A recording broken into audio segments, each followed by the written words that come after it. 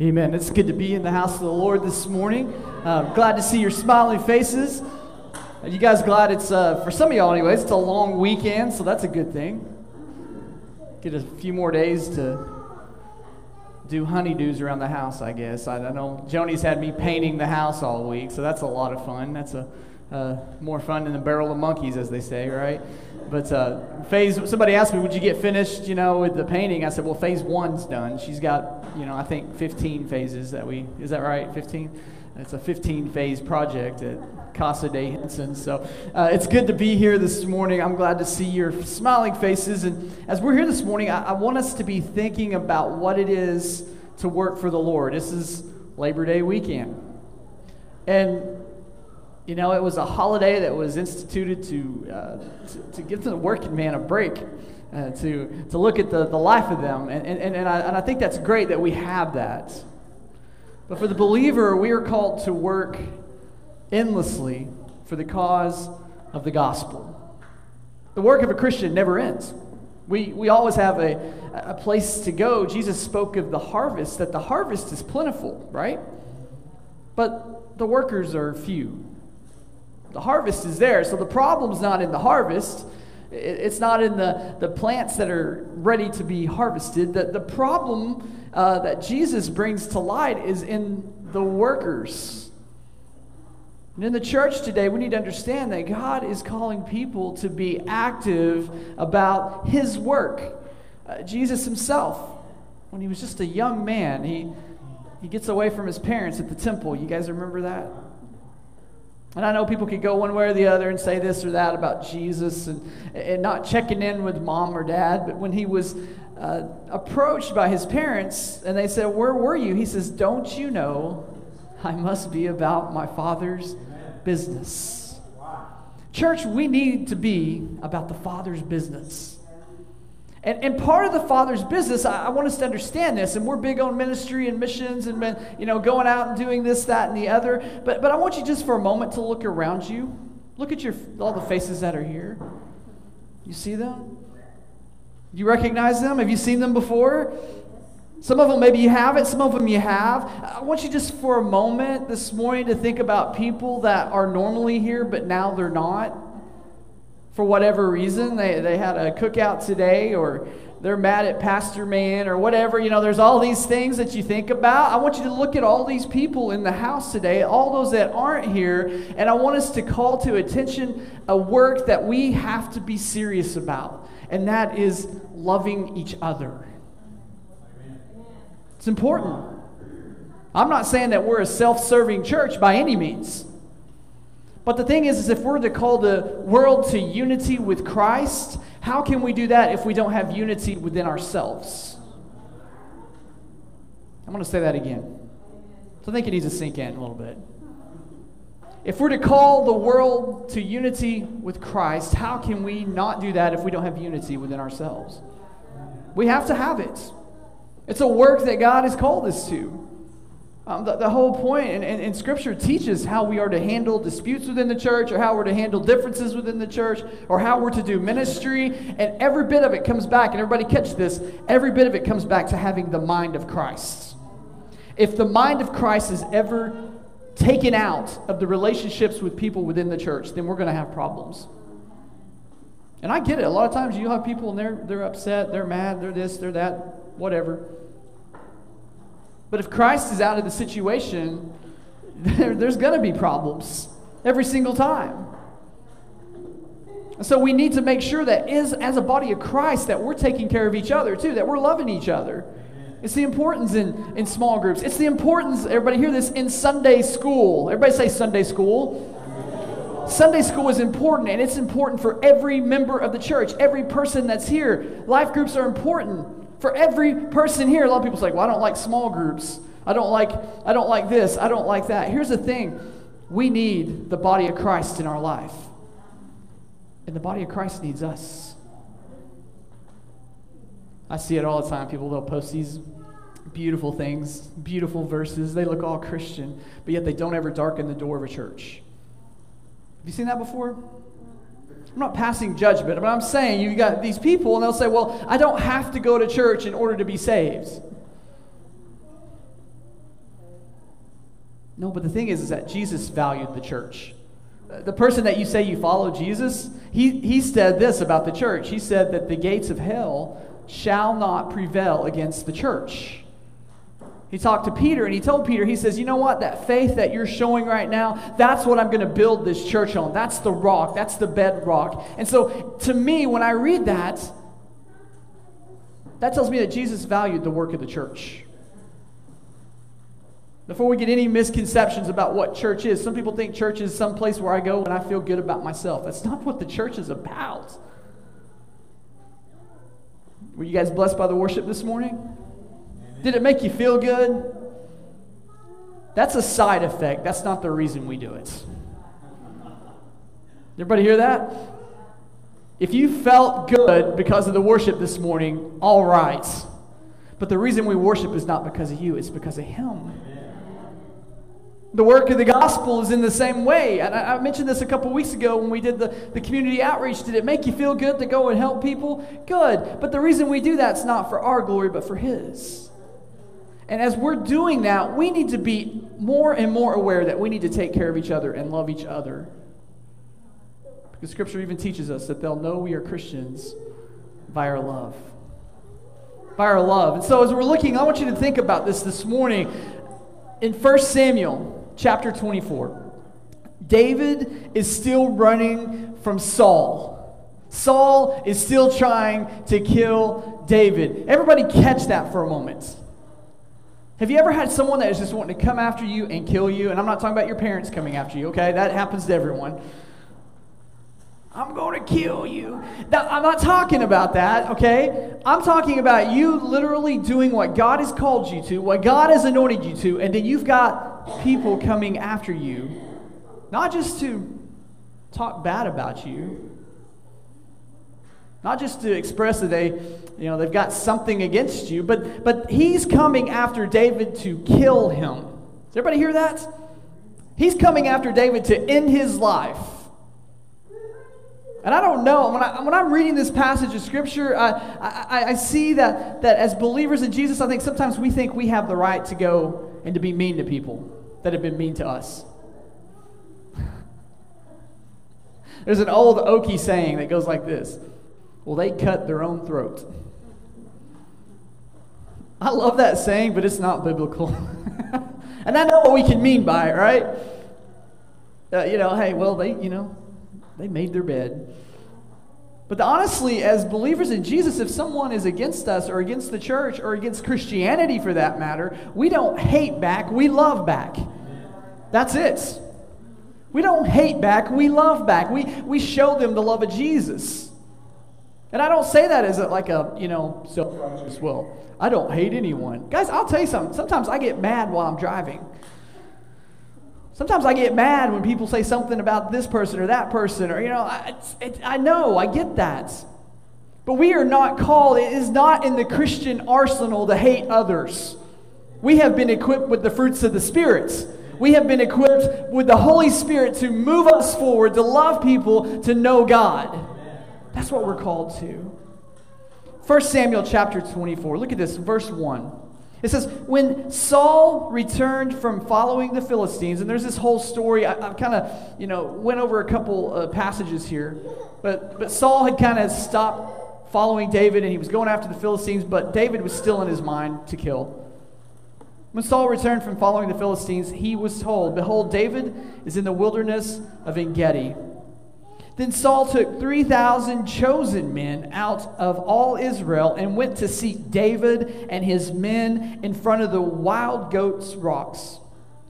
And he came to the sheepfolds, by the way, where there was a cave, and Saul was in to relieve himself.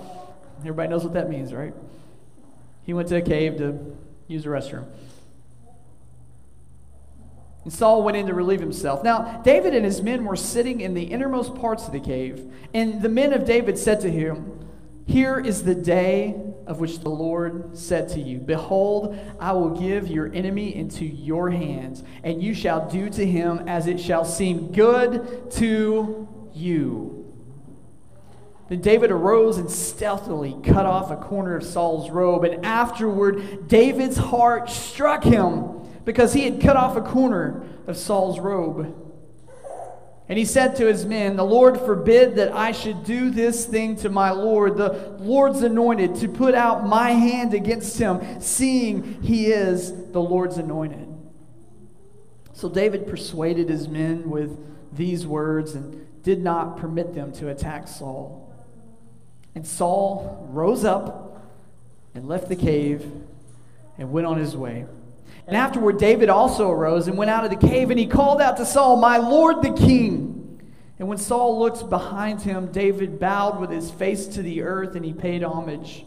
And David said to Saul, "Why do you listen to the words of men who say, 'Behold, David seeks you harm'? Behold, this day your eyes have seen how the Lord gave you today into my hand in the cave.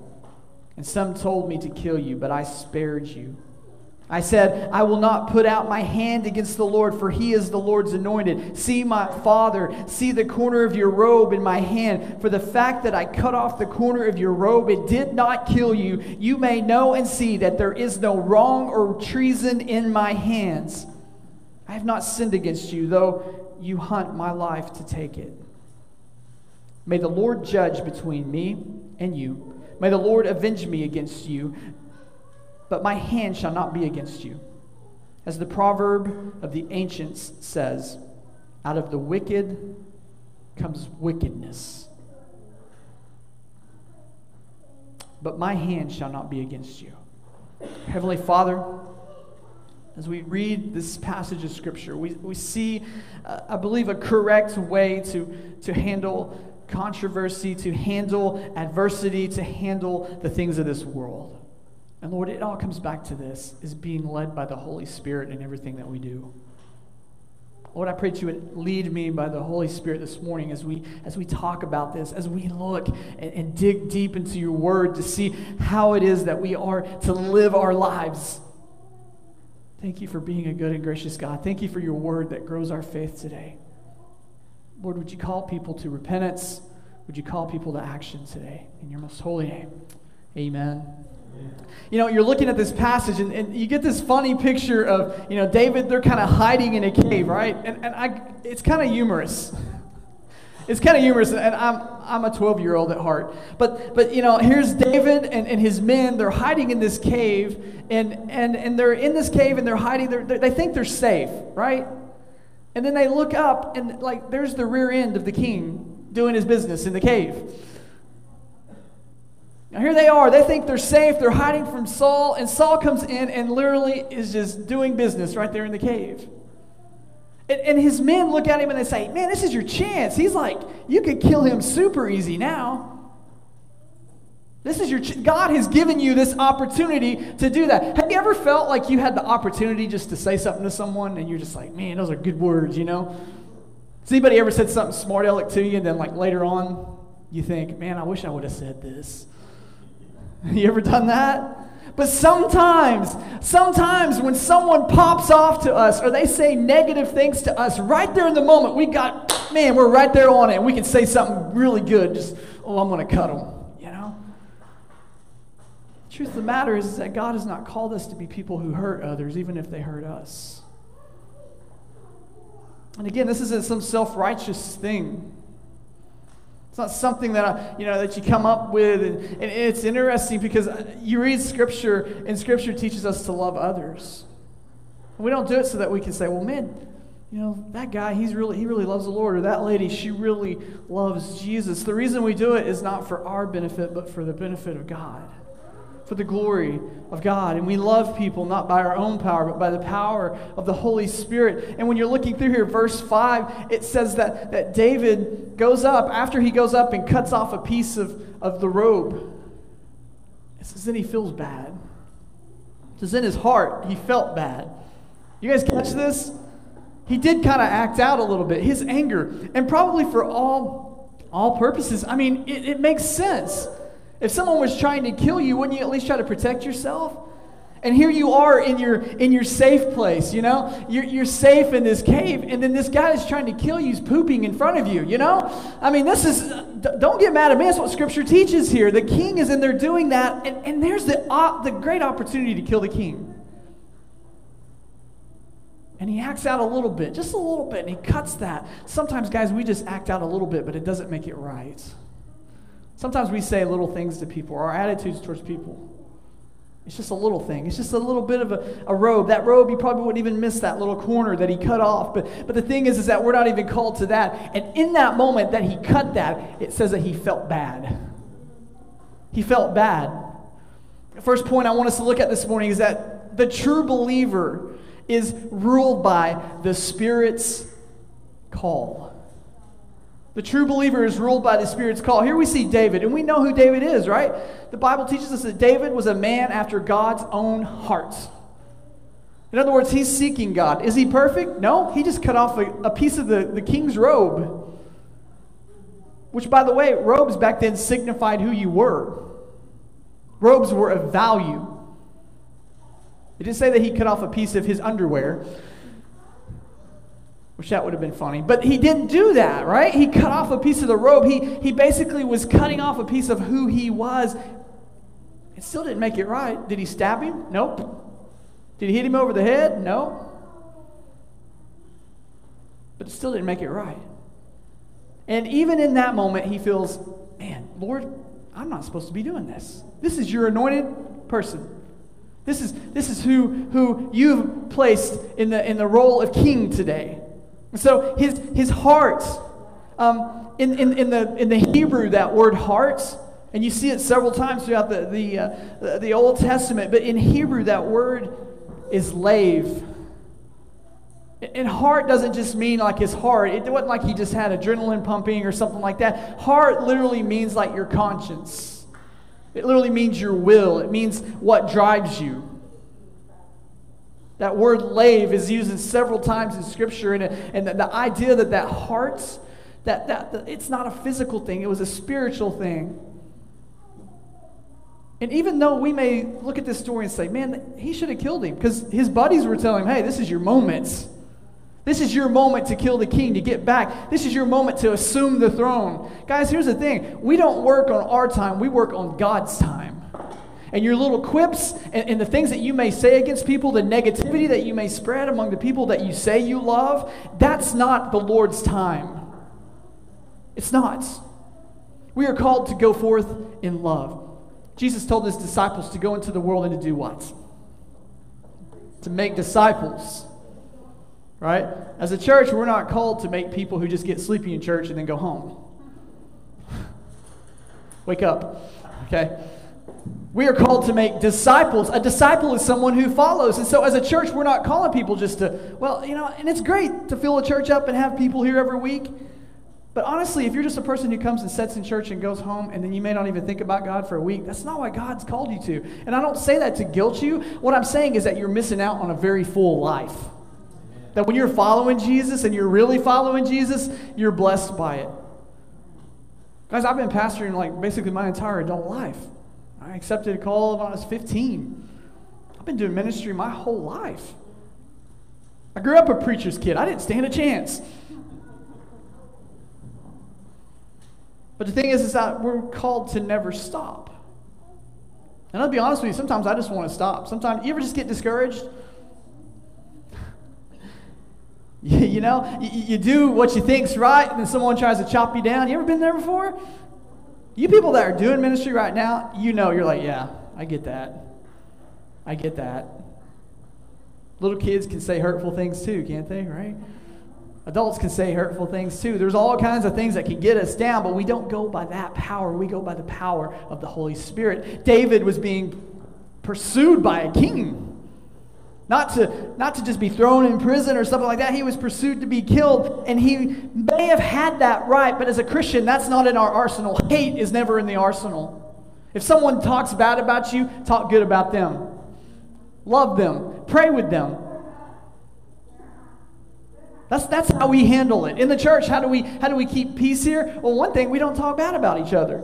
And that word lave, that idea of heart, our conscience, who we are, what constitutes us, is based on what the Holy Spirit does through us. The second thing I want you to look at, it's out of verse 7. It says, the true believer does not engage in gossip or negative talk. Sometimes gossip and negative talk's fun. Somebody say amen. right? Because sometimes we enjoy it. What did they say? What was that? What are they doing? We've all been guilty of that. Some people are like, no, I never gossip. Yeah, you do. You're gossiping in your mind right now. Well, Daniel don't know what he's talking about. No, the Bible teaches us that we all have wrong, that we've all done bad things. Gossip's it's a truly human thing that we all have done. That's not true, Daniel. Yeah, how many of y'all on Facebook? That's Gossip Central. That's Negative Talk Central. And it's for all that I love about social media. Sometimes I'm just like, I hate this.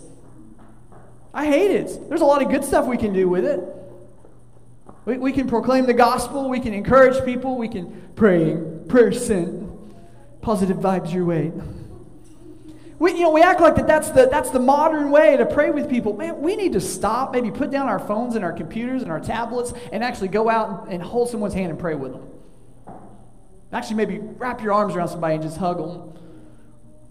If they don't like getting hugged, just hug them a little tighter, just make them uncomfortable.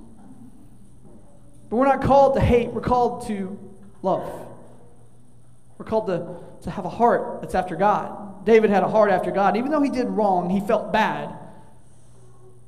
And he turns around and those people were just like, man, this is it. This is the time. Kill him. This is your opportunity. God has given this guy to you to kill right here, right now. We don't participate in negative talk. We don't have time for it. We don't have time for these things. And why is that? Because we're called to make disciples. We're called to preach the gospel. We're called to be evangelists, to do the work of an evangelist. That's what we're called to. We're called to be those types of people. And David, man, here he is, and these people are just wanting to talk negative about the king. He's like, just stop it, stop it, stop it. Don't talk about the king in that way. We do not have the right to be a part of the problem. You don't have a right to be a part of the problem. Honestly, if someone talks bad about you or does something bad to you, if you retaliate, what does that do? Nothing. Doesn't accomplish anything. And even though it may feel good for a moment, and I told them, it doesn't accomplish anything. The third point I want us to look at today is that the true believer seeks to right wrongs and mend relationships. Verse 8. The true believer seeks to right wrongs and mend relationships. We ought to be seeking restoration in this world, not destruction. It's not what we're called to. My job is not to go out here and talk bad about people or whatever. My job is to talk about Jesus.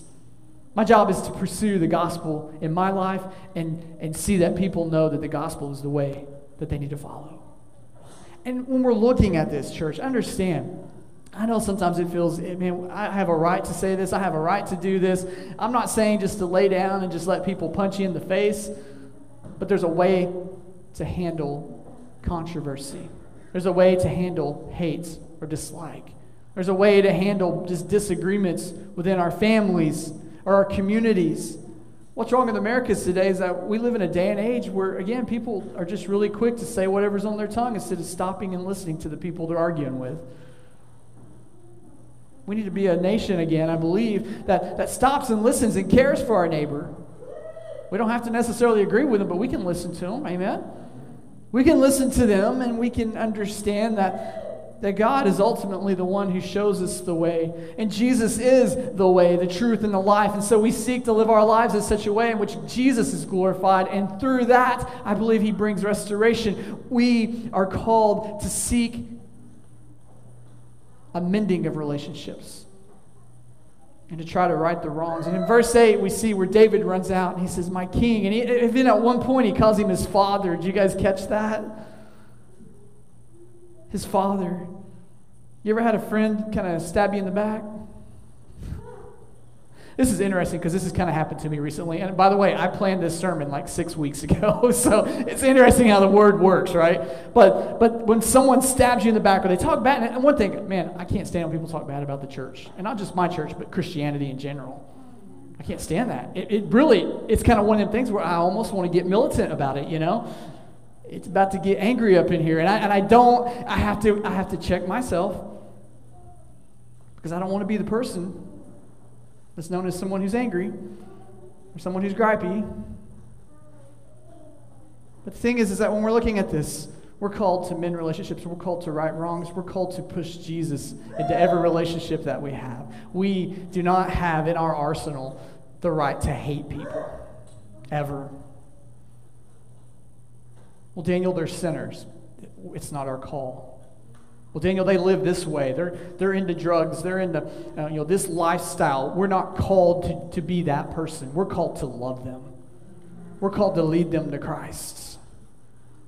If someone was always yelling at me and telling me everything I did wrong, and I understand we call out sin and we lay out what sin is, but there's a way to do that in love.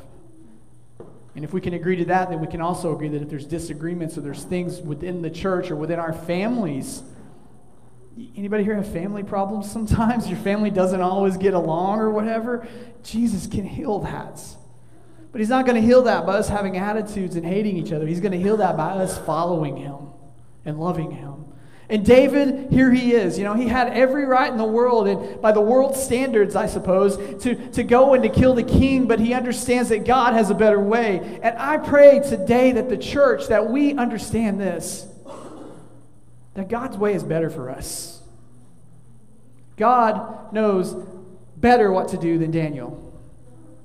He knows better what to do than the Southern Baptist Convention or Christianity in general. He is the author and finisher of our faith. He is the one that heals. He is the one that has redeemed mankind. He is the one that went to dark Calvary for our sins. He is the one that gives us power through the work of the Holy Spirit. He is the one who at the last days every knee will bow and every tongue will confess that he is Lord, not us.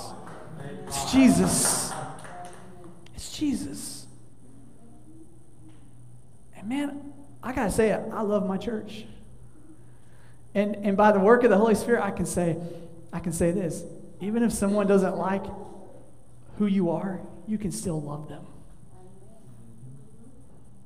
And that's a beautiful thing. That's a beautiful thing. This world is a mess. This world is a mess. It's just, what do all you ladies say? I'm a hot mess. Everybody says that, right? Oh, don't take a selfie with me. I'm a hot mess. This lady's, I always hear that, like hot mess. What does that mean? Joni says it all the time, hot mess. No, she don't. She does it. Oh wait, I got my mic on. Hot mess. This world is a hot mess. Man, the nations can't get along. Here we are, the United States of America, and we're not united in any way. We're all united in that we like to take jabs at each other.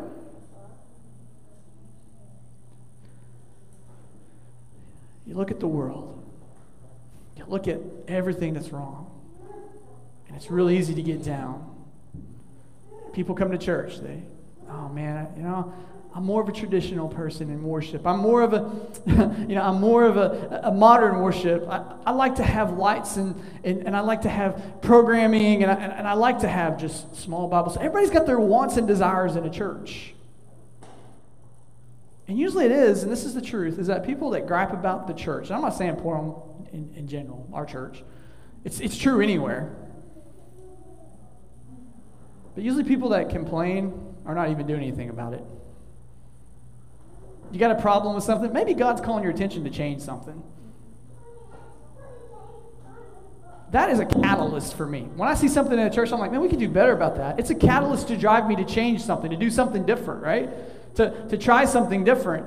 Sometimes that's not always easy. Sometimes it's scary. But we need to understand today that we're not called to cause more harm. We're called to change something. And this is interesting because, guys, let's just be honest with each other this morning. There's things probably about our church or maybe Christianity in general that you just don't like. Is that true? Stuff that you just don't get into. Man, I don't like this. I don't like. Okay, what are we doing to change the situation? What are we doing to improve it? Because I guarantee you, the thing is that God did not like the sin that was in your life. God did not like the road that mankind was going down. He did not like what sin had done to mankind. Instead of just sitting back and talking bad about mankind, He sent His Son Jesus. Your example is not the world's example. Your example is God and what he did through Jesus and what he's now doing through the Holy Spirit in believers' lives daily. We do not have in our arsenal to hate people or to talk bad. It shouldn't be there. I know we can have bad attitudes, but guys, particularly when it comes to the church, if we're going to love the world, we need to be loving each other too. Talking bad about your neighbor or hating on people within the church, it's not going to accomplish anything. And guys, honestly, I'll tell you this. I've been doing ministry long enough, so believe it or not, I've had people come and go. Oh. And I'm not saying it doesn't hurt, but here's what I'm saying. I believe the power of the Holy Spirit empowers us to love people regardless. You may have people in your family that they just hate on you. They give you a hard time. They don't like you for your faith. They don't like you for this or for that. Keep loving them by the power of Jesus. Keep loving them. Because the blood of Jesus covers a multitude of sin. We don't need to cover sin with more sin. Negativity with more negativity. The blood of Jesus has already covered it all. So we trust in him. Real quick, I want to wrap this up. It says David kind of learned a lesson here, right? He learns a lesson, and he learns not to necessarily just trust people around him and their opinions. He learns to trust him in his heart. And his heart was close to God. And in his heart, God was saying, that's not right. That's not right. Galatians chapter 6, real quick, and then we'll close it out this morning. But Galatians chapter 6, I love this because we are given the outline. We're giving what God expects of the church, what his desires for us are. And I want you guys just to listen to this. You can look up here if you want to turn to Scripture. But Galatians chapter 6 says this. Brothers, if anyone is caught in any transgression, you who are spiritual should restore him in a spirit of gentleness. Guys, as I'm reading this, let it wash over you. Because again, we got in the church, this and that goes wrong, or this and that, whatever. This chapter 6 just speaks to my heart today.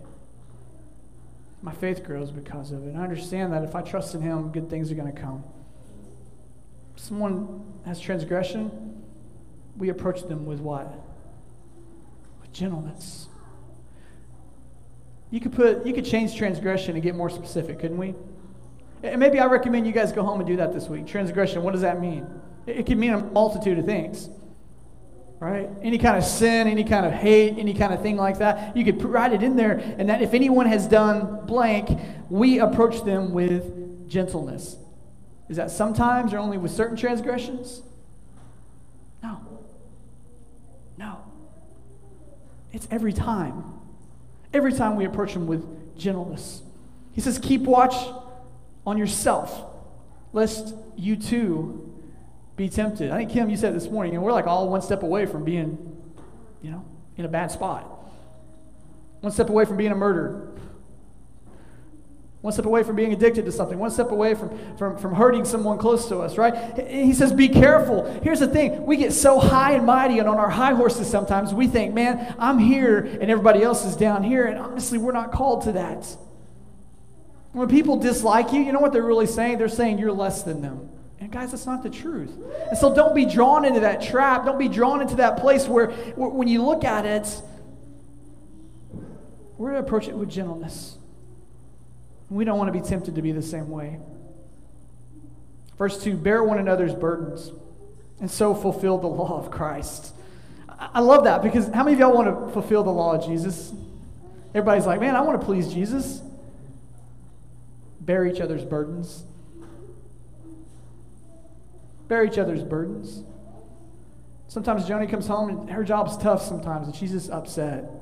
She came home the other day. And guys, I could sit there and talk to her or whatever, but usually if I just go up and hug her, that makes her feel better. That's joining together. What we need in the church is less griping and more hugging. Again, you huggers are like, no more of that, brother. Some of y'all don't even like stand in a circle and hold hands, right? You're like, germs and all this. Guys, we need to be less gripers. We need to have more huggers. More people who are bearing each other's burdens. We talk about life groups, and you're like, I don't like life groups. Man, in life group, you know what you learn? How to bear each other's burdens. Sometimes it gets messy. You know, we had a silly argument the last go-around with the family, the couples life group. There was, who's supposed to lock the door at night? It was the silliest argument, Who's supposed to turn the lights off when we go to bed at night? Apparently it's the man. I think what was determined. The women determined it. So great, But I mean, honestly what I learned in that is that me and Joni have these petty little things that we're all, I'll just get laid down at night. She's like, "Did you lock the door?" I'm like, man, come on now. Just got comfortable. We all have these little things, these little ticks, little things that we're all, but the thing is that I think what that does, it draws us together and understands that we all deal with the same stuff. And we should never be too busy. Never be too busy to unite with our brothers. Why do you say that, Daniel? Look here. Look at this. If anyone thinks he is something when he is nothing, he deceives himself. David, when he's speaking to Saul, he's like, man, I'm just a flea on a dog. I think it's the literal translation there. I'm a flea on a dog, But I think sometimes in the church, everybody wants to think, well, my desires, my wants for what we do as a church body, they're not being met. I'm not happy. I'm not this. I'm not that. That when we come together as a church, that it's not about us. It's about glorifying Jesus. We don't think of ourselves as higher than other people. We look at other people around us and we say, you know what? We're all sinners and we need God. We are all sinners and we need a Savior. We need someone to mend what's wrong here. So we come together. And we don't think ourselves higher than other people. Verse 4 goes on. It says, but let each one test his own work, and then his reason to boast will be in himself alone and not in his neighbors. For each one will have to bear his own load. Man, we don't need to be people who are just on our own. We need each other. Like it or not, guys, you need me.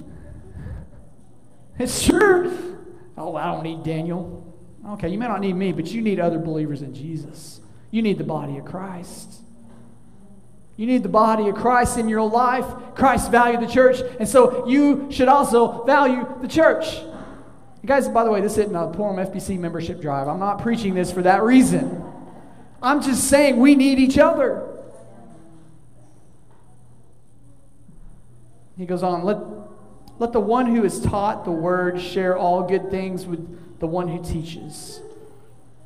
And if God's spoken to you today, let somebody know. If he's spoken through your Sunday school teachers or through your pastor, let them know. I love to hear that. I love people say, God, this is what he told me this morning. This is what I get from this passage of Scripture. Daniel, you make awesome points. I just want to repeat them to you so that you know I heard them. I'm just kidding. But I think what that means is that we need to encourage the people that are encouraging us. When you break it down, you encourage the people that are encouraging you. I'm encouraged every Sunday morning I get here, and there's certain people that are here every Sunday morning to prepare the worship. And so much of the time, a lot of us may show up to church and we're just like, meh, I don't like that song. That's true. I know people do it. They're like, man, it's kind of loud this morning. It's kind of soft this morning. It was blah. Instead of just coming and glorifying Jesus. Again, if we spend all our time griping, we're going to end up gripey. So what do? Well, we don't do that. Do not be deceived. God is not mocked. Verse 7. Do not be deceived. God is not mocked. For what one sows, that he will also reap. Guess what? If you gripe, what are you going to reap? Gripes, I guess. Yeah? If you sow goodness, guess what you're going to reap? You guys seeing the difference here? And the more I think about it, when I've looked at good examples of Christianity and bad examples of Christianity, I see this as truth. It's yeah, that's right. If a church only hates, there's a church up in Kansas that they like to go and, boycott, homosexuals' funerals and military funerals, right? I don't even want to mention their name. But that's what they're known for, is hate. And you got the wonderful, like the Baptist Disaster Relief, or the International Missions Board, or North American Missions Board. They're known for love because they reach out to people in times of distress and destruction.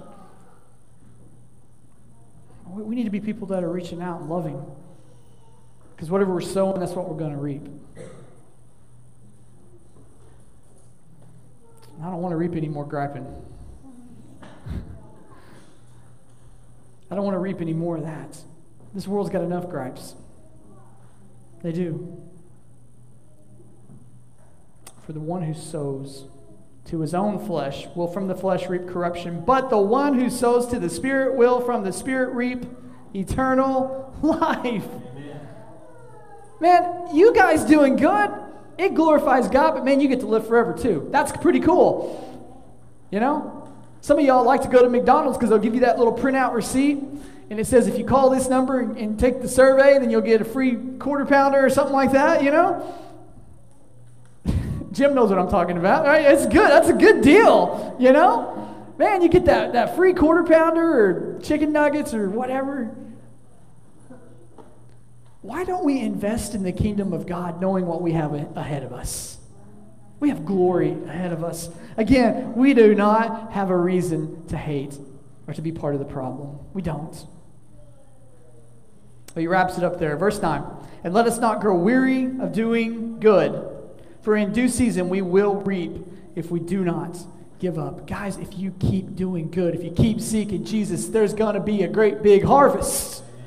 There's going to be good things come. You Awanas leaders, here's the thing. And the reason this sermon is so pertinent to us today is that in Awanas, it can be crazy, it can be hectic, and sometimes maybe we just pop off to each other, I ain't got time. I got 50 kids here. You ought to be happy that you got 50 kids instead of 5 or none or in the hospital dying. Right? Again, it's a change of mind. It's that mind of Christ, that whatever Christ has blessed us with, we're just going to go with it. Because we know that we're not powered by our own power. We're powered by the work of the Holy Spirit. And it says here that if we keep working, if we never give up, that in due season we are going to have a great harvest.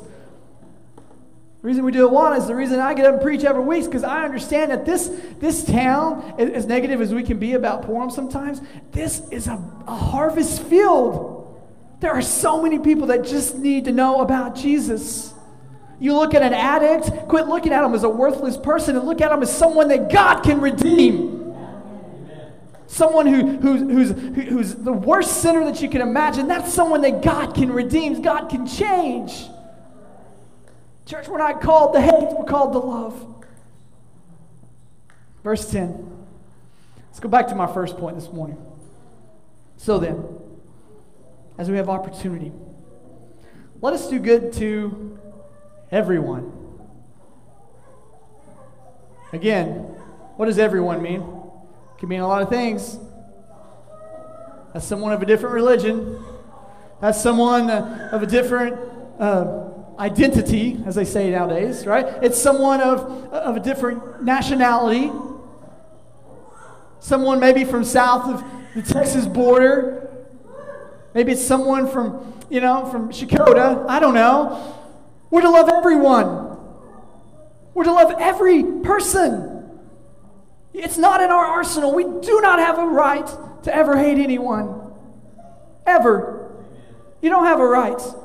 Quit believing the lie that if someone cuts you off in their life, that you cut them off. Or if someone is negative in your life, that you have the right to cut them off. You do not have the right to cut them off.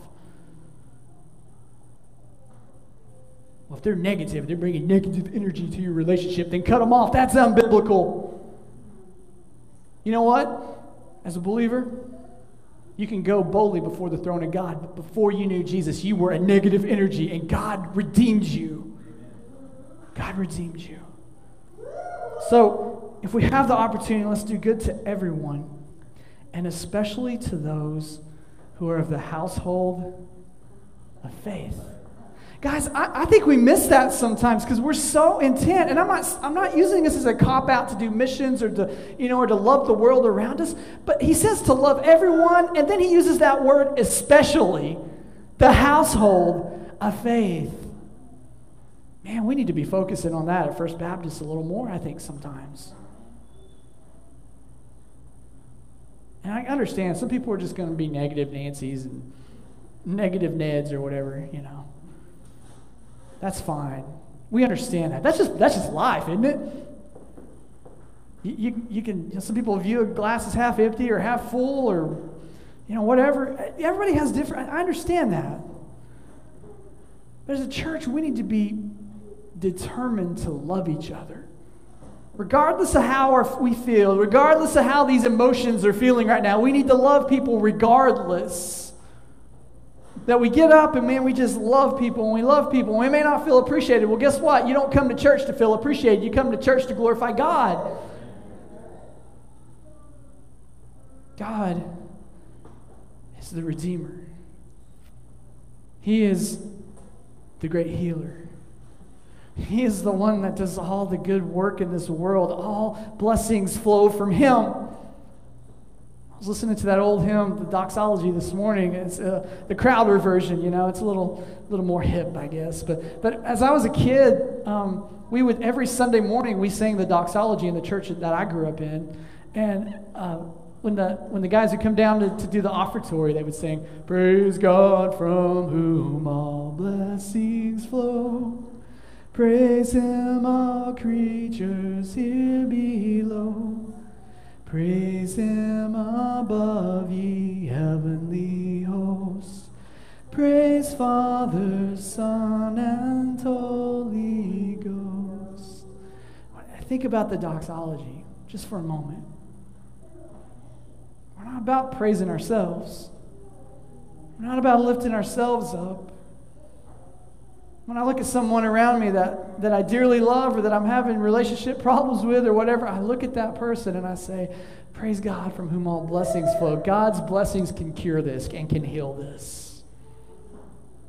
Whatever problem you're going through in life, He's the answer. When Jesus said, I am the way, the truth, and the life, He didn't just mean that as something that just sounds cool. You think about these famous people in the world today. You've got The Rock, right? And he picks this name because, man, it just sounds cool. He probably picked The Rock because it just sounds like solid or something, right? Or the musicians that you think about. There's a musician, and his name is Pitbull. You ever heard of him? I might fix fajitas to his music when I'm at the house, okay? Just so you know. Makes me think of the Cruise. I'm not lifting Pitbull up, by the way, but I'm just saying, look at his name. I mean, would it change if his name was Chihuahua? Or if The Rock was Pebble? They pick these names because it connotates something kind of powerful, right? When I was a kid, I loved the Chicago Bears when I was a small kid, back when they were good, and there was this player known as the Refrigerator. I can't really remember his name off the bat. Perry, yeah. I couldn't remember his name off the bat, but I never forgot his refrigerator. Who's going to forget that? Man, that name is it just speaks volume, But as a church, I think our name should be love. But that can be even misconstrued, can't it? In English, we got so many different meanings of love and all this. I'm not going to give the whole Greek meaning of love, agape, and all these different Greek words that the Greeks had. But here's what I want you to understand: as a church, that's what we're ruled by, and really, love is all you need. When I think that was the Apostle John that said that, wasn't it? Love is all you need. This week, make sure that you're living by the power of the Holy Spirit. Because here's the thing, you're going to have negativity come away, you high schoolers. Negativity's in high school, isn't it? College, there's negativity in college. Work folks, There's negativity at your work. We're not called to negativity. We're called to proclaim the gospel of Jesus Christ. And I'm not talking about just being somebody who gets up and preaches and takes your Bible and thumps them on the head. What I'm saying is you're someone who goes and loves people to know Jesus. And it doesn't matter what they've said or done to you, we still love them by the power of the Holy Spirit. Aren't you glad that we're not left out here in the world on our own, but rather we are empowered to go forth and to do good works. And when it's all said and done, when it's all over, that when you and I are at the throne room of God, when we can look back and say, you know what? I'm glad I didn't pop off to those people. I'm glad I didn't hate back. I'm glad I wasn't militant. I'm glad I wasn't someone who went and cut their robe. I'm glad I wasn't someone who was negative to them. But you'll be happy that you just proclaimed Jesus, because at the end, all that matters is that Jesus is proclaimed.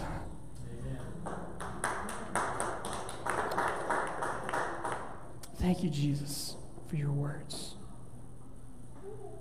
God, today we see a big task in front of us. This world is negative. We've glorified negativity in our society. We want it. It's like almost like people just they just want it. They desire it in their life. And Lord, honestly, you've not called us to negativity, but you've called us to be positive lights of your good news. Lord, would you help us just to love people? Would you help us just to go forth in this place and to understand that God, you are the great Redeemer, that you are the one who has given us eternal life.